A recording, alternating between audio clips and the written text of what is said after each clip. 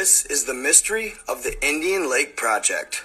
I'll be referring to this as the ILP from here on out to be politically correct. It was the summer of '97 when a gentleman was hiking deep within the territories of the Adirondack Mountains of New York. He was wandering way off the beaten path on an unknown trail when he suddenly stubbed his toe on something protruding out of the ground. He looks down and sees a steel box.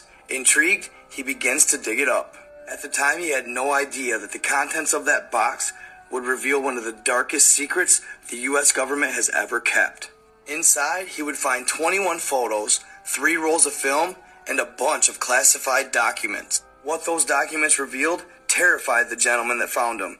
He would take the box home, stow it away, and try to forget about it. But after his death in 2002, his nephew John would stumble over the contents. As he studied the pictures, he had no idea his life would change forever, too. So after John sees the contents of the box his uncle stumbled over in the woods, he began posting and documenting his findings in a blog.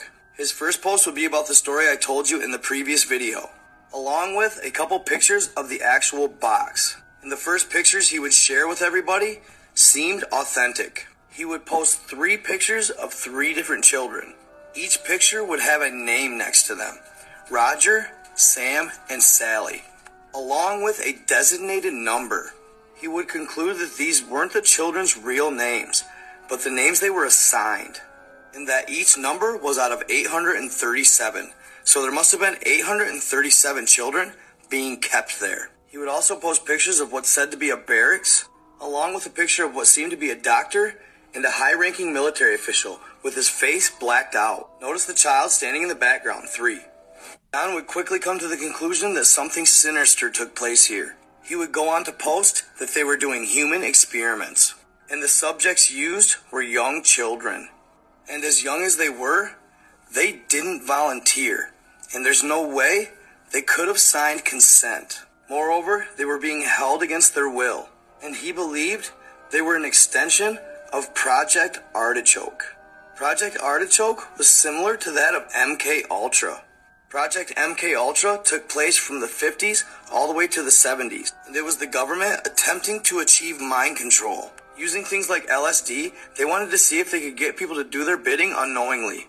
But instead of adults, the ILP was attempting to manipulate children, and they would do this using frequencies. The videos would only show the scientists' hands. It wasn't long before weird things started happening to John.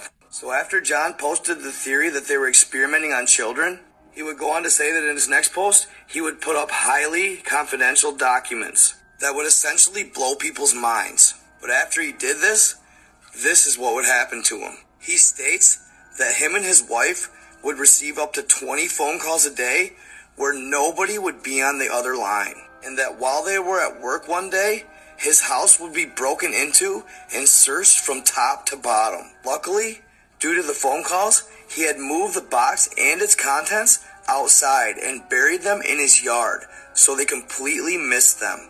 But after this scare, he decided that he was done and that he couldn't put his family at risk any longer. So for a few months, John's post would go silent, until eventually he would post again, stating that he and his wife got a divorce. He was back in business. So after his wife and him get divorced, he actually moves up to New York State so he can investigate the grounds closer. When he goes to investigate the grounds for the first time, he finds a structure that looked like it could be the barracks. And after this, people start following him. A white van, and he even got followed by a chopper. At this point, his posts start getting weirder. He's starting to get a little crazy. But the next time he goes up there, he goes with a metal detector, and he finds a trap door. So he takes a flashlight and goes down there to investigate. He finds all kinds of stuff: a generator, shower rooms, even a room with cots in it that could house dozens of children.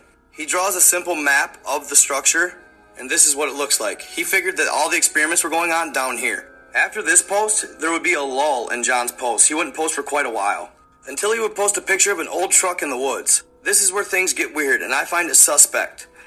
The picture of the truck ended up being from iStock Photos. But I find this suspect. Why would he do that? Why would he devalue his entire post? I smell foul play. Here's why. Next part. So he posts the truck from iStock Photos, so everybody's in a rage. They said he's faking the whole thing. Then he posts a picture of a dead bird, saying the government put it there. He's kind of going insane, supposedly. But why would a dead bird mean anything? It's just nature. That's what people think. His final post would be, "Thanks, guys. It's been a trip. Thanks for being a part of it." And after that, John is never heard of again. So after doing a little digging, I found that back in the 50s and 60s, there used to be an orphanage near Indian Lake Project. What better place to get your subjects? No ties to parents, no relatives, nothing.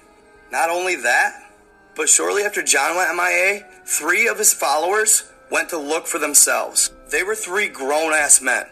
Well, they never came back. They disappeared that day and haven't been found since. So you gotta ask yourself, what did they find? What did they stumble on where they ended up disappearing for it? And where is John? End of the day, I smell foul play, and yeah, it's been debunked, blah, blah, blah, they always are.